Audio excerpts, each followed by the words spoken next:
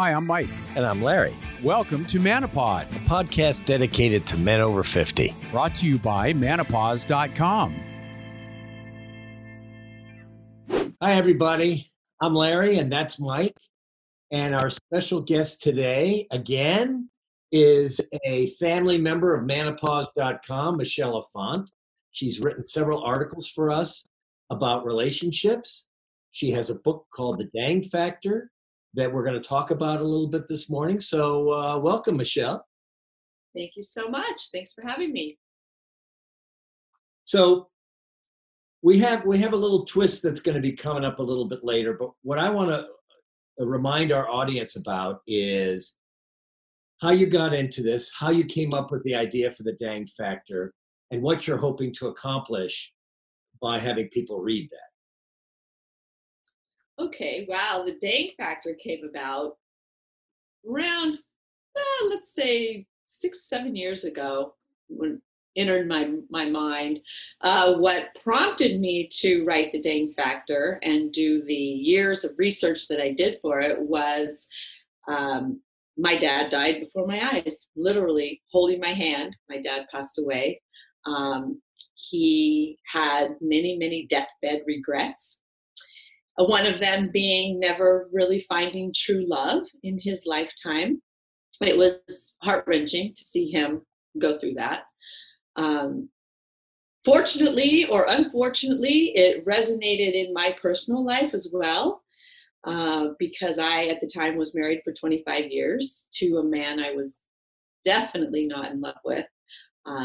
Nice guy, but no love there, no love. 4 kids, I thought that would fix it. It didn't. You always think things will fix it along the way, but nothing really did. So I came home from my dad's funeral in Northern California, and I filed for divorce. And it was a life-changing moment for me. I hope my dad knows where he propelled me in life and how he changed my life. It was a very easy divorce. We didn't have attorneys. We just That's nice. got along, and there was no one else in the picture. So I think that always helps. We'll get into that later. But yeah, I was single for 5 years, and then I met the love of my life. We've been married 13 years. Wow. So definitely life-changing. And what I hope what will happen is, I certainly don't wish anyone to divorce. That is obviously not the purpose of me writing this book.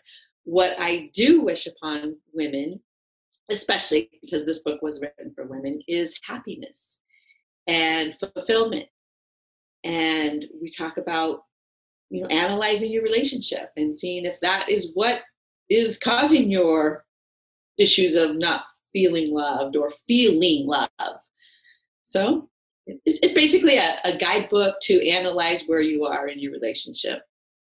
And now, is it too late for women, or is there any age that they say, you know what, I've waited too long, I can't make this move now? What would you say to that? I think that is a huge misconception. I did not file for divorce until I was 44. Started dating at 45, met my husband at 49. So I was just getting into the menopause-ish age range. The number of single men out there in their 50s and 60s and 70s is off the charts. No.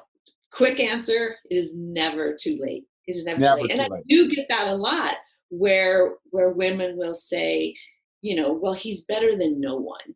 At least he's a companion. At least it's someone to talk to. But my answer is that really what you want in your relationship, to be with someone who's better than no one? Well, the other thing is, no, I'd rather be alone. The other thing is, so you got married, and you were married for 25 years. In the beginning, were you in love and passionate about it, or did you settle? No, I was absolutely 100% not in love. I settled. It was a marriage of almost convenience. Just, I was just a baby. I was 19 years old. I mean, my brain wasn't even fully developed yet.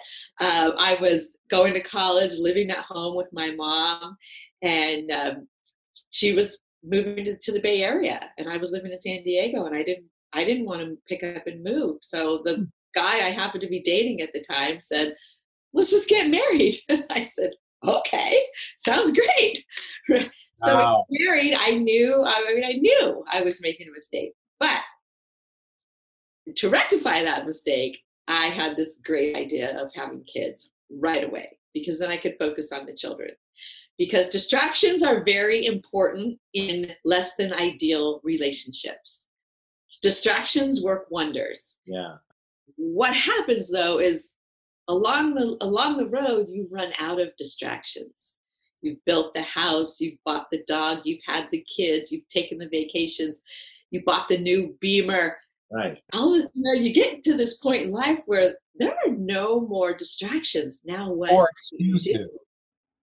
Is a distraction, you would say, is an excuse? No, I wouldn't call it that. I really do call it a distraction. I went through every distraction you could possibly come up with to stay married. I mean, we built a house. We bought a Beamer. We had 4 kids. Became a lawyer, right? Yeah, I was in college and I went to law school. I mean, all these things took up years of life. So they are truly distractions. So you have to deal with the deep issue at the heart of the problem, which is that you're not in love. Right. And I wasn't. But I had a mantra that I literally said to myself every single day for 25 years. Every day. I said, "Michelle, you love your children more than you love yourself. I don't matter. It doesn't matter that I'm not in love with him or crazy about him or we don't have sex. None of that matters. What matters is staying married for my children." And that's how I got through 25 years. Now, then it dawned on me finally, and I said, "What the heck am I teaching my kids?" That a decision I made at the age of 19, I need to honor for the rest of my life. That if they make a mistake or they make a bad decision, they are never to fix it, right, or rectify it or make things better in their lives. No way. So I wanted to teach my kids, look, I made a mistake. We grew apart. It didn't work out.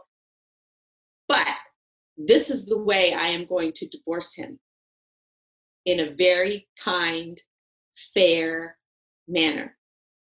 And that's what they learned. He still comes to Christmas every year with us.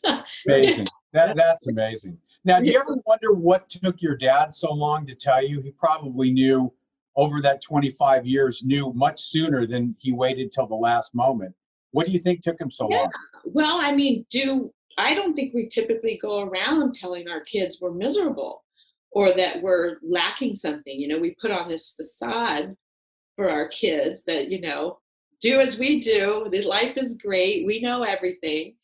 And, we don't, I'm sure he didn't want to, burst the bubble that I, felt for him, because he just was perfect in my eyes. And he's still perfect in my eyes. So, and there's some people that might argue, I think there's 2 sides of the coin, and a lot of it just depends, I guess, on where you're coming from. There's a lot of women and men that probably would look at you and say, you know what? Once you decided to have children, you made the right decision to sacrifice your needs to get them going in life. And other people might say what you just said. Are you crazy? And I think the meeting point of all that is you did do what was right for the kids, but then once they were old enough to kind of be aware and kind of begin to launch on their own, then you were able to shift to yourself and say, well, there's no reason now that I've protected them and raised them. There's no reason for me to be miserable anymore. So I think it's a combination of things where you can draw both both opinions in to meet in the middle there. Well, and my youngest at the time was only 8 years old. So I made the move when she was 8 years old. My oldest was 19. So actually almost 20. So he was extremely upset with me for quite a while. He told me, I thought this was interesting. He said, "You can't divorce Dad because you guys are the only couple of all of my friends who are married. And I take pride in that." At the time, he was at San Diego State having the time of his life, right? I said, "Well then, honey, this is my life. If you would like to move back in the house and sleep in the same room with your dad and live like you're married to your dad, then you go right ahead." Yeah. But I'm moving forward. Yeah. And now, he's almost 40. And he said, "Mom, best thing you ever did. Best thing you ever did. Thank you for not listening to me." He sees the happiness, and I think that's important. Now, our kids see us happy.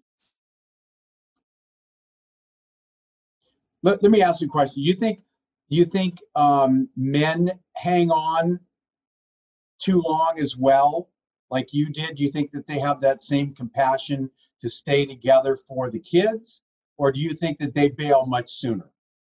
What's your opinion? I think that men, it's not so much the compassion to stay together for the kids. It is extreme guilt if they were to leave the mother of their children. It is extreme guilt. What's the other factor, Michelle, that you and I have talked about in the past? Yes. And Mike, what's the other factor? Yes. Men don't leave unless there's somebody else, right? Generally speaking, men will stay in the marriage until they have met someone else. Right. And that's just the way it works. Women will often leave when they've met someone else. Interestingly enough, that's usually not the person they end up with long term, but it's the person that is the catalyst to get them moving forward. I think that's true for the men too. I think sometimes, the men who do leave their wives for somebody, they don't end up long term with them because it was some, fantasy. A rebound. Exactly. Right. It's the fantasy. Right. And the grass isn't always greener on the other side. We all know that, right, Larry? Oh, yeah. So the dang factor kind of rose out of this. And we've spoken about the book in other podcasts that people can see. But just a little summary. And the interesting part in this first section that we're doing is some of the things that came up while you were doing research for the different topics. So tell us a little bit about the dang factor, and then one of the more interesting sources that you got for the dang factor. Okay, so in the dang factor, I take all kinds of different scenarios. In fact, in relationships, I break down 4 different categories. You're single. You should be single. There's, all these different categories, because being in a relationship or being married does not necessarily mean being happy. It's 2 completely different things. So I really got into all the different relationships and giving women some ideas as to a roadmap as to where they can go, where they should go, where they shouldn't go, questions to ask themselves.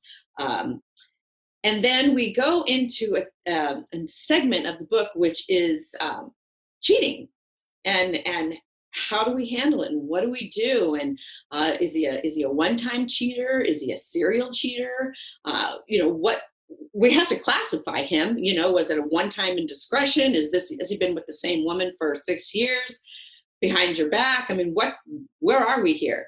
So as I was writing this chapter on cheating, kind of had a moment where I thought, who am I really to talk specifically about the cheating and how we should react as women?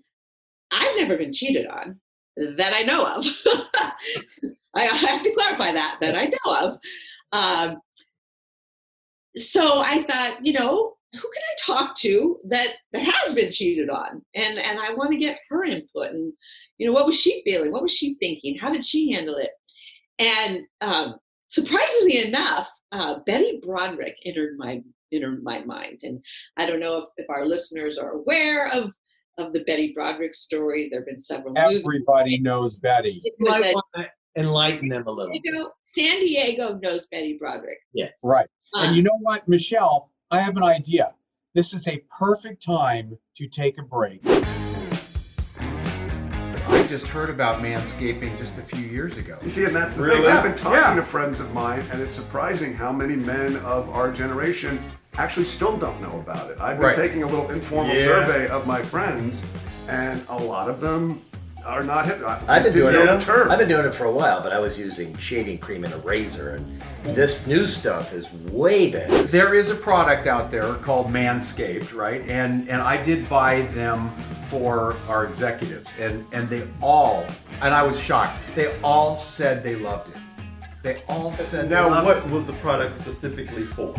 Are we talking? It's a shaver. It's like an electric razor, it's electric, but it will not cut your skin. It won't touch your skin. So it'll get very, very, very close. So it's for any use anywhere on the body. It came with different attachments too, and a little cute little book about topiary designs.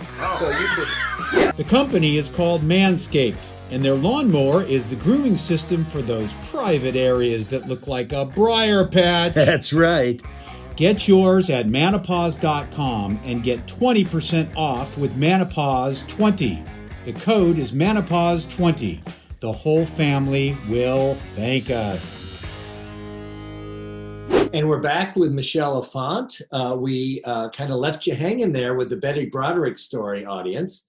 So she's going to expound on that a little bit, telling us a little bit who she was and how she got in contact with her. Go ahead, Michelle. For those of you that don't know, Betty Broderick was a San Diego resident. She was married to Dan Broderick, who was an attorney and also a physician. They were married for, I want to say, 16 years, and they went through a very contentious divorce.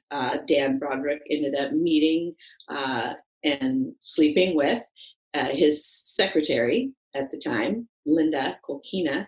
It could have been his nurse, but in this case, it was his secretary. It was his secretary, and Betty found out about it when she went to his office, and things didn't go well. Down the road, of course, lots of things happened in between, but the ultimate outcome of that divorce was Betty Broderick did, in fact, kill Dan Broderick and his new wife, Linda, while they slept. And that's not the ending we want. No, and that And you have a lot in common with them because you're an attorney and you have 4 kids and you went through a divorce, and same thing with Dan, and they had 4 kids. It could have been a different ending for you and your husband. Well, well, luckily I'm not capable of that, and neither is he. So we're good. We're good. just to kind of let people know that there was a movie made during the 90s that had Meredith Baxter Birney in it. That was the Betty Broderick story. And then right now on TV is, I think it's called what, Bad John? Yeah. And that's also the story. So if you want to get more insight into what happened, you certainly can watch those shows, and that'll give you a good idea. But the exciting part of this is that Michelle actually started corresponding with Betty to fill in holes about cheating. Yeah, I did. When I kind of had this thought that, who better to talk about cheating than Betty Broderick, I was able to get her address, and I wrote her a nice letter explaining what I was doing. I basically reached out to her, and I want to clarify this for the record, woman to woman. I was at the time inactive with the State Bar, so there was no attorney-client relationship at all. So I just spoke to her, went woman to woman, told her I was writing a book for women, and she wrote back right away. And here's her, I find this is her letterhead from the state prison. And Wow. that's her, yes. And I thought this was very interesting. This is her stationery, but it has her, if you can see this, has her picture. Oh, yeah. So she wanted her picture on her stationery. But yeah, I have many notes and letters and lots of information from Betty. She was very talkative. She is very talkative. I haven't spoken to her in a couple of years. But she's still, some 28 years later, extremely angry, which hasn't helped her cause as far as parole. Yeah. She's very, very angry. You can see it, when she writes to me, she underlines, heavily underlines things, and you can almost feel the anger just jumping off the page, and it's just these. Do you have a fragment that you can read of the underlined? Yeah. Well, let's see if I'll show you. Where she says, "I had no settlement." I don't know if you can see that. See how she? Oh yeah. Underlines it. Oh yeah. Yeah. She does a lot of underlining where she's very. You can just it came off as anger. Still. Yeah. These times. Sure. What Betty has to say, and of course this is Betty's version. This is Betty's writing. Dan's not here to defend himself or say something to the contrary, so we can only go off the facts that Betty has supplied me. According to her, she could have easily, to quote her, I could have easily, where is it? I could have easily survived the divorce. And let me put my glasses here. I could have easily survived the divorce. I expected I'd get the house, the kids, and the money to raise them until 18. She goes on, but we won't. I don't want to get into everything she said, but she claims that she would have easily moved on, that she wanted her own life, that she wanted, she said, I was desperate to get my split from Dan so I could go on with my life. Without it, I had no freedom at all. Wow. The day I killed him, he still had total, underline, control over my finances and my children, with a sad face. So I think that was definitely a factor in things going down, where, was the control that, in her words, was going on. This was 4 years after the divorce. So now, in their case, what happened? I'll real quick. In their case, what happened? He filed for divorce, and they did a bifurcation, which is what we do. We split it up. So he got the divorce, but as far as the settlement and what she would get and how things would be divided, that went on for 4 years, and that does not need to happen. That's so. Did they try counseling and all that you're aware of? I am not aware of them trying any counseling. I could be wrong, though. I don't know. I mean, I guess that's one of the problems, is if one of the partners is already in a relationship with somebody else, right? The question is, will they go to counseling? And if they go to counseling, will they really try? Or will they just say, counseling's not going to work? So that leads us into the next discussion with you and for our audience, is relationship is not working out. You're not feeling the love. It's just, you just see that it's petering out. You don't seem to have anything in common. Where do you go? What do you do with that? Both as a woman and as a man? Well, I think, age certainly plays a part of it. So since this is for menopause, we'll kind of zero in on the 50 and older crowd. I mean, to me, it's about my deathbed. That's how I live my life every single day is my deathbed, and having no regrets and, certainly not being reckless or careless, but living a life that when I am laying there, I'm like, damn, that was a great run. That was amazing. Yeah. So I do encourage that, but that's easier said than done. I'll tell you, I have 2 friends right now. Both of their husbands are cheating on them. They're not going to divorce because do they know that's happening? Yes, they know. They are in somewhat state of denial, but they do know.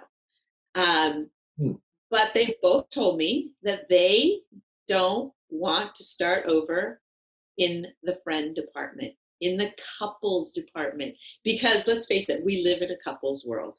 Mm-hmm. And, when we all get together, and if they were to divorce, then all of a sudden the couple's no longer there. Right. So right. They are not willing to give up the social life that comes with being married to their cheating husbands. So, it's a matter of what you want to tolerate and what you will put up with. Why don't they cheat then? Why don't they just go out and have an affair Well, as trust well? me, I asked them the same thing. But they don't. And you know what? Women, we're just different. We're different. We're made differently. We think differently. We feel differently. And I could never just go out to have sex. That's not saying that some women, can't, and more power to them, but I personally can't. My friends personally can't. So, we like to feel some emotion, when doing the deed. Well, the thing is I guess the other thing though is, let's take your friends out of the equation. Let's say that it's just to from the woman's point of view. How should she come to a man who seems to be disinterested and unavailable? And, how should she approach the man to say, you know what, I think we have a problem, without being threatening or in any way make him sort of clam up and back off? Like, what are you talking about? What would be the best approach for a woman to the man? Let's first say, barring a medical issue, right, because obviously that happens as we get older, it is not okay to not be adored and desired. It is not acceptable. It is not okay. And I cannot tell you the amount of women that write to me, and these are women from 25 to 70 that say their husbands or boyfriends do not want to have sex with them, that they haven't been touched in 2 years, that they don't feel any desire from their man at all.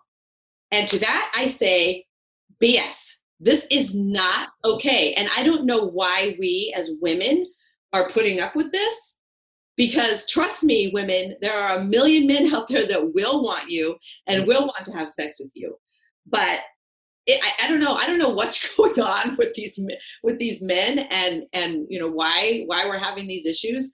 But my guess is something else is going on in his life.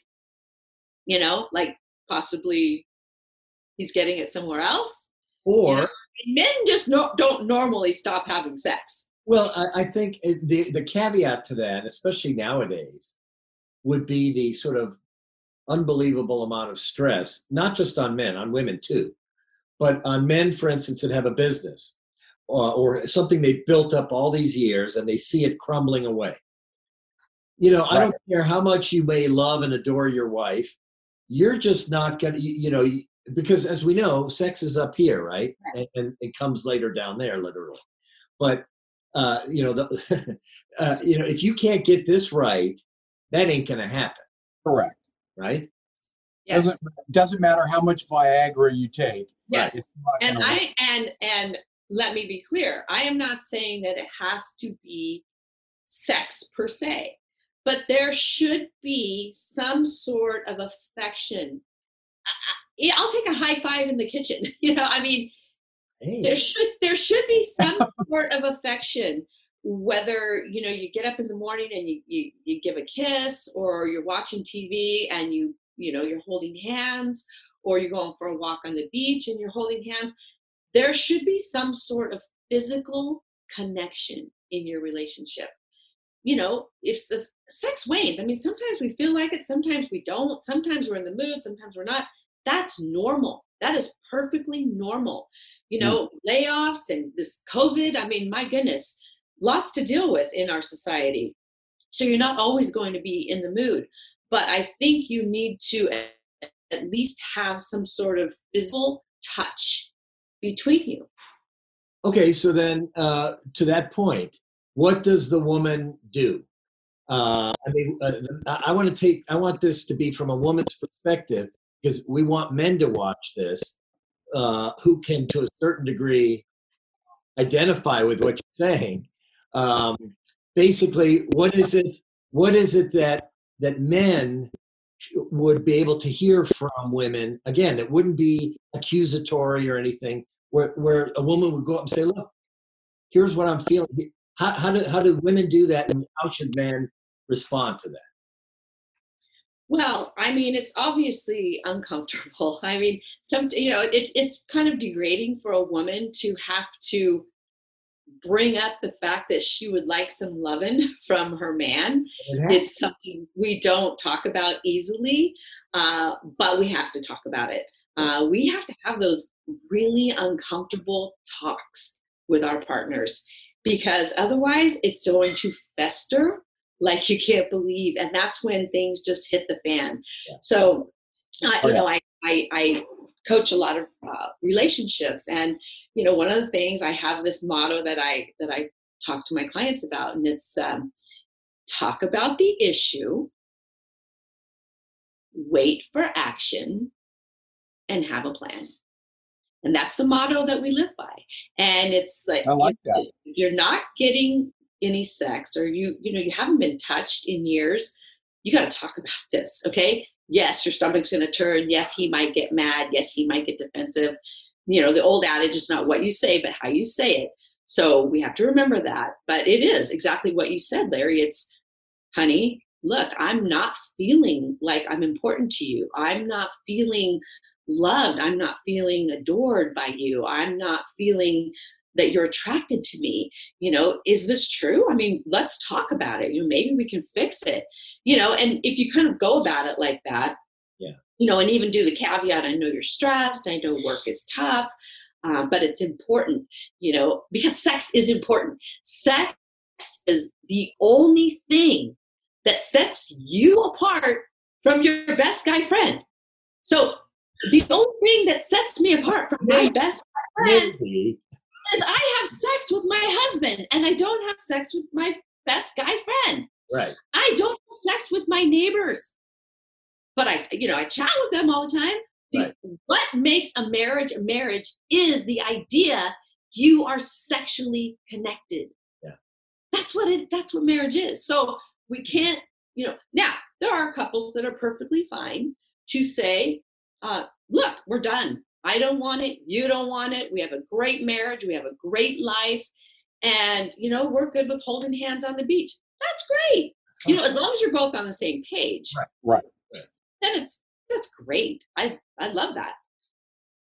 So do you think counseling is effective in those kind of relationships? Like if both people don't really know how to address it, do you recommend counseling? And do you think it's effective to open people up to the idea that there's a problem?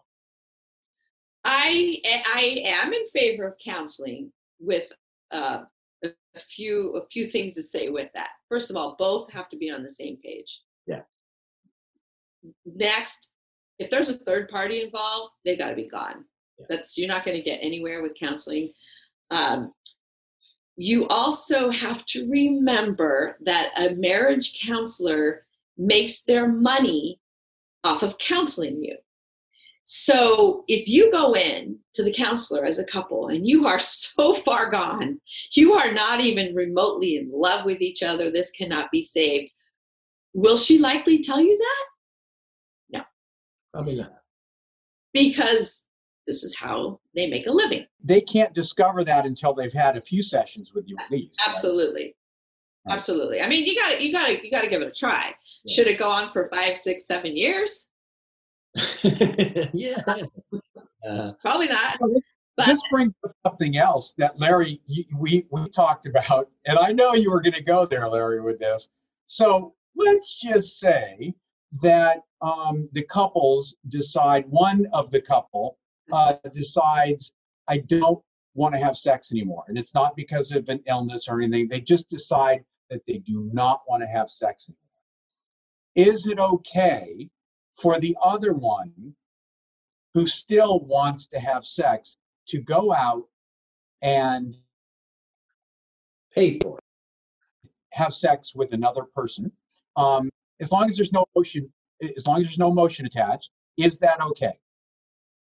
Your opinion? In my opinion, yes. I mean, this is a biological need. I mean, I think it would be incredible. See, the women are going to come at me if I go too far into this. Not necessarily. But I do. I think that it is a biological need of both men and women. I think if you're on, I don't know that I would necessarily sneak about it. I would probably lay it out for her and say, look, I gotta have it. I mean, I need this to survive, and this is what I'm gonna do. You know, I'll take precautions, right? And I won't fall in love. It'll be a paid arrangement, and that's I won't spend too much of my allowance, and we'll be good. I'll budget well. Exactly. I'll let you set. Yeah, I mean, the budget, honey. Yeah, you set the budget, and you know what? Yeah, I mean, if you run out of your budget, use your hand. I mean, this is how it's got to work. Right. You know? Right. But no, I mean, you can have 10 Kias or 1 Ferrari a month. Yeah. Right. Whatever you prefer. Yeah. But here's the thing with the counseling I do want to touch on. There is no amount of counseling that I could have gone to with my first marriage that would have saved that marriage. There is no amount, because I did not feel any love for him. You know, I mean, I loved him as a friend, but certainly not as a partner or a lover. Right. So that would not have worked at all. That you got to have you got to feel something. I mean, this is the question I pose to women all the time when they're deciding whether to divorce, break up. I ask them 2 questions. Number 1, how do you feel when he touches you? You know, that's very important, because if it is like he grosses me out, just the thought of him touching me is repulsive. This is not good. Yeah. No. Number 2, if he was to walk into a restaurant with another woman and sit down to have dinner with her, how would you feel when you saw them? That's it. Those are your questions. For me, with my first marriage, no touching. Number 2, if he came to a restaurant with another woman, I would have rejoiced. I would have, hi, oh wow, how nice to meet you. Because I was indifferent. I felt nothing at all. These are signs that your marriage is not good, and you probably should move on. Now, with my current husband, okay, love the touch. Tell us. And if he walked into a restaurant with another woman, I would probably rip her eyes out, you know? Betty Patrick on it. Yeah, no. So those are my signs. I gotta keep this one going. All right. Well, I have a question. Let's take another break. I have a question. I just want to make sure that your husband or your ex-husband, when he watches this, if he ever watches it, will he still come over for Christmas? Oh yeah, for a free meal, he'll come. All right. Well, then let's take another break. And when we come back, we're going to get to the meat of the matter, which is, like you said, it's unsalvageable. Now what? How do you avoid getting super toxic when you're going to split? So we'll take a quick break. We'll be right back, and then we're going to pick up that significant gauntlet. So we'll be right back. Hi, Mike and Larry here, inviting you to spend some time at manopause.com. It's a website dedicated to men over 50 and the people who love them. That's right. Articles, videos, podcasts, and a community forum all here at manopause.com. Hey, are you tired of everything from movies to fashion always being aimed at millennials? I know I am. Well, at manopause.com, we focus on you, guys over 50, with stuff you care about. Like sports, sex, humor, health, entertainment, and business. It's all here. Manopause.com. Manopause.com. It's about time. Join the movement. Okay, welcome back. We're with our friend Michelle Lafont. And Michelle, the question is, okay, you're not getting along, you're going to get divorced. How do you settle it without it being toxic, ruining the kids' lives, ruining your own lives? How do you do it? What's the secret? Well, I mean, in a nutshell, be nice. Like, be nice. It is possible. Here's the thing. The law is set up so that things are very clearly divided. This is not rocket science. If you own a house, you sell it, you share the proceeds. If you have a 401k, if you have a bank account, most things are pretty cut and dry. Yes, there are some very complex divorces, and I get that. But for the most part, split things evenly. What happens a lot of times is we have the third party involved, which creates a lot of animosity and a lot of hurt and a lot of anger. To quote, let me read this one thing from Betty Broderick, that kind of sums it up. She said, "When you find out your husband is cheating on you, it rocks the very foundation on which you have built your life and your family and your future." So that's where the person on the end of the cheat is coming from, and their life is completely destroyed. Now, with that being said, people don't just go get a third party, on a whim. Okay, generally speaking, the relationship was broken. The relationship had been broken for a very long time. So we all have to understand that.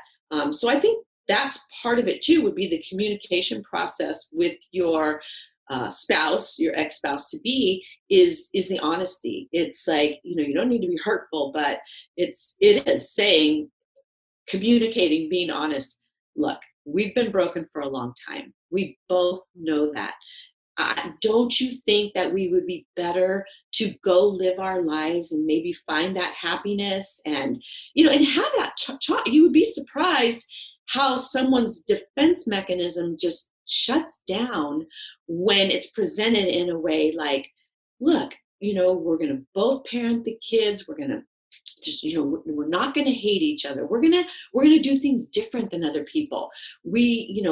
Come on, Sheila, we have not gotten along in so long, and it's talking, a lot of times people don't even have that talk.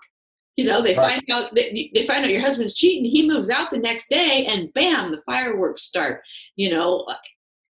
If you can literally take a moment, look, you guys, some of us are putting 25, 30 years into these marriages that we're walking away from. This should not be your enemy. This is the mother or father of your children. Divorce does not have to be so contentious and crazy and hurtful. You can, it all is about the way you look at it too. It's like, look, let's get a fresh start. Let's support each other. You would be amazed how a divorce can go so well, when things, with Betty, she didn't have a settlement for 4 years. She had nothing to grab onto to let her move forward. So I think, getting things done as quickly as possible, being nice, obviously don't talk shit about your spouse to your kids. Get a dog, talk to your dog, leave the kids out of it. I mean, my son is almost 40, like I said. He came down last week. And I think that was about the first time we've actually talked about the divorce, and what led me there. And, he's 40. He's like, what happened, Mom? Yeah. Is he married? Yes. And Married. Yes. Great. Yeah. All 4 of my kids are 3 are married with kids and just incredibly happy. My youngest has been in a relationship for 2 years. I'm sure they're on their way to marriage. And yeah, of course they get a lot of relationship talk from Mom. So I have 3 things to talk about. One is to push back a little too. One is, obviously we all agree that the one thing you wouldn't want to do is what Dan Broderick did, which was not only flaunt this new relationship in front of her and her friends in La Jolla and just really humiliating her for whatever reason. I mean, he had a lot of anger towards her. And obviously that's something you never want to do because that's not good for the kids either, right? Right. But I think the 2 factors that make this a little more complicated is what you said about being nice and all that makes sense for the person who has not been cheated on, right? In other words, the man can be magnanimous and say, honey, look, we haven't been getting along, and, quiet, girlfriend. But, this is going to be great, right? I mean, most women are at first are going to go apeshit, and rightfully so. But then we introduce the thing that I really want to push back on, because I have some friends that had to deal with that. And that is when you get attorneys involved, much like what you were saying about counselors, they also don't want to quit. Right.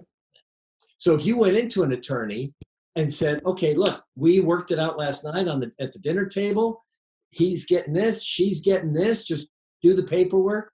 Well, whatever attorney he has is going to go, really? You want to give her that much? You don't have to. And she's going to say, are you willing to take that after what he did to you? Right? And it stirs the pot. So how do you counsel couples on something like that about lawyers beware kind of thing, right? Well, I am an attorney. So I know that you brought it up. I don't want to rat out my colleagues.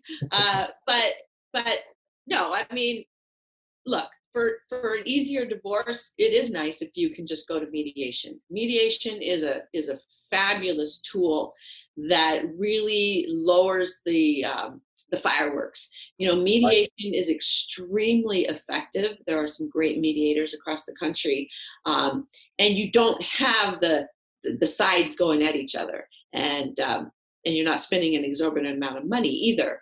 So if you can both agree to mediation, that's wonderful. Otherwise, sometimes you do need to get your attorney involved. I think that it's important that we don't lose ourselves in the divorce through the attorney, that we as part of the couple that's getting divorced, we speak our mind and we stick our values and our morals. We don't make destroying the other party our mission in life, because it's easy to fuel that fire. And it's easy, be wary of friends and family getting involved too, because that's 80% of the problem too. I can't believe you're not going to take him for everything he's worth, and so if you can keep it, between you two, but having a third party, we are not robots. Men are not robots. Sometimes it's the woman that gets a boyfriend. Right, exactly. It's hurtful, and we're going to feel this pain. And, it's important to recognize the other person's pain and, do what you can to, if you need to see who you're seeing, see it on the side. He doesn't need to meet the kids. He doesn't, keep all that stuff on the back burner. That stuff just fuels the fire. Yeah. It's, so yeah, do as best you can, but it is possible. It truly is. Yeah, when you're fighting for divorce, and a lot of times it's the custody of the children or the amount that you're going to get for your kids from the spouse. That isn't there a rule for that? Yeah, so child support is based off of formula. It's really non-negotiable. I mean, you make this much, you have them this much. This is what you're going to get. Where you run into a lot of issues is, unfortunately, it is, or fortunately for some parties who have the kids, it is based off time spent with the children. So because it is money based, oftentimes you'll have these long drawn out court battles because there's money involved. And so, one parent wants them 70% of the time because that can equate to a lot more monthly income for her or him. So, of course, ideally 50-50 is always the preferred way to go. And courts are really, really leaning towards that. And certainly they prefer to have both parents equally involved in raising the children. Right. So that's become the norm. It truly has. But child support is only a small part of what the woman would need to get. I mean, let's say it's rarer and rarer, but let's say it is a woman that did what Betty did, where, she kind of took care of the kids, helped pay his way through medical school and law school and got his practice started and all that, while at the same time managing the kids. So she didn't have an independent source of income. Right. So that to me is the meaningful part. The child support, theoretically, you're supposed to be spending that on raising your children, paying for education and clothing and food and whatever else, transportation and all that. But what does she get, right? Once the kids are gone, what is she going to have as a result of having gotten divorced? And I think that's the important thing. Well, in California, we do have spousal support. It is often frowned upon in the courts, but there are instances, and Betty Broderick would be a classic example, who did stay home and raise the kids, never worked outside of the home for the entire marriage.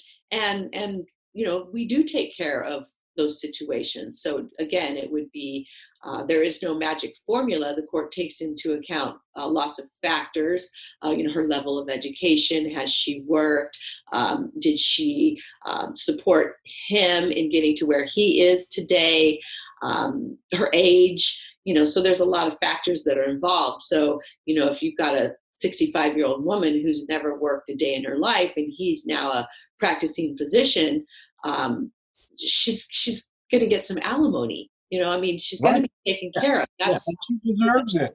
Yeah. She does deserve it. Absolutely deserves it. Yeah. I think that's the part that a lot of women are so afraid of is, I don't get any Social Security myself because I didn't work. He kind of owns everything. I need to make sure that I at least get a house and some money coming in, because at 65 or even 60, I can't go out now and retrain or anything because I don't have job skills. My job skill was taking care of him and the kids and running the household and all that. So I could certainly see the anxiety. Men typically don't find themselves in that position. It's women. Right. Yes. And it's, this is something that obviously is talked about in the marriage. If they're both generally on board for her to stay home and be a homemaker and take care of the house and him. So this was an agreement, an arrangement that they came to in the marriage. So that is her job. That is working. She's definitely not earning a paycheck for it. Right. So that's why she would definitely get spousal support in that situation. So not to make light of it, but we know that most marriages don't end with the Betty Broderick solution, despite the fact that he was a jerk. People knew that. Some people might say he was a typical guy, but he did make her life miserable. On the other hand, there are other ways to take care of things like that. If you think about the Peterson murder, when he murdered his wife because he wanted to get out of the relationship, and it's like, well, then just get a divorce, right? So those are obviously extremes of people that have personality disorders or other worse things. But we do know that there are lots of hatreds and And for me, the saddest thing to see is the children being used as weapons. Well, you'll never see your kids again, or like you said, the bad mouthing of one spouse versus the other. Those are things that I think can have lifelong effects on children and how they view relationships in general. You know, it's like, well, God, my parents hated each other and we didn't know. And I just don't trust people. So that's what I would want you to get across to people, that remember that it's not just you and your spouse that are having this separation. You've got to take care of the family around you and not make it so traumatic for them. Yes, very important. I mean, I can't tell you how well my kids thrived in their childhood because of the good relationship between my ex-husband and myself. It is preparing the kids for what's going to happen, even your adult kids.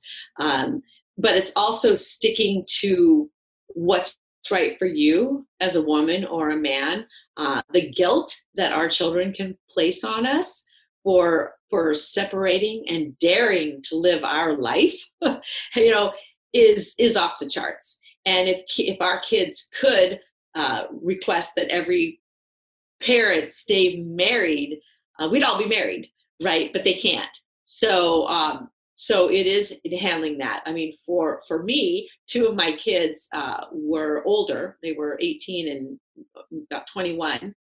And then the younger set were 8 and 10, because I thought that, by having more kids and having another distraction, it would save my marriage. Right. Well, that didn't work. I'm glad I had them.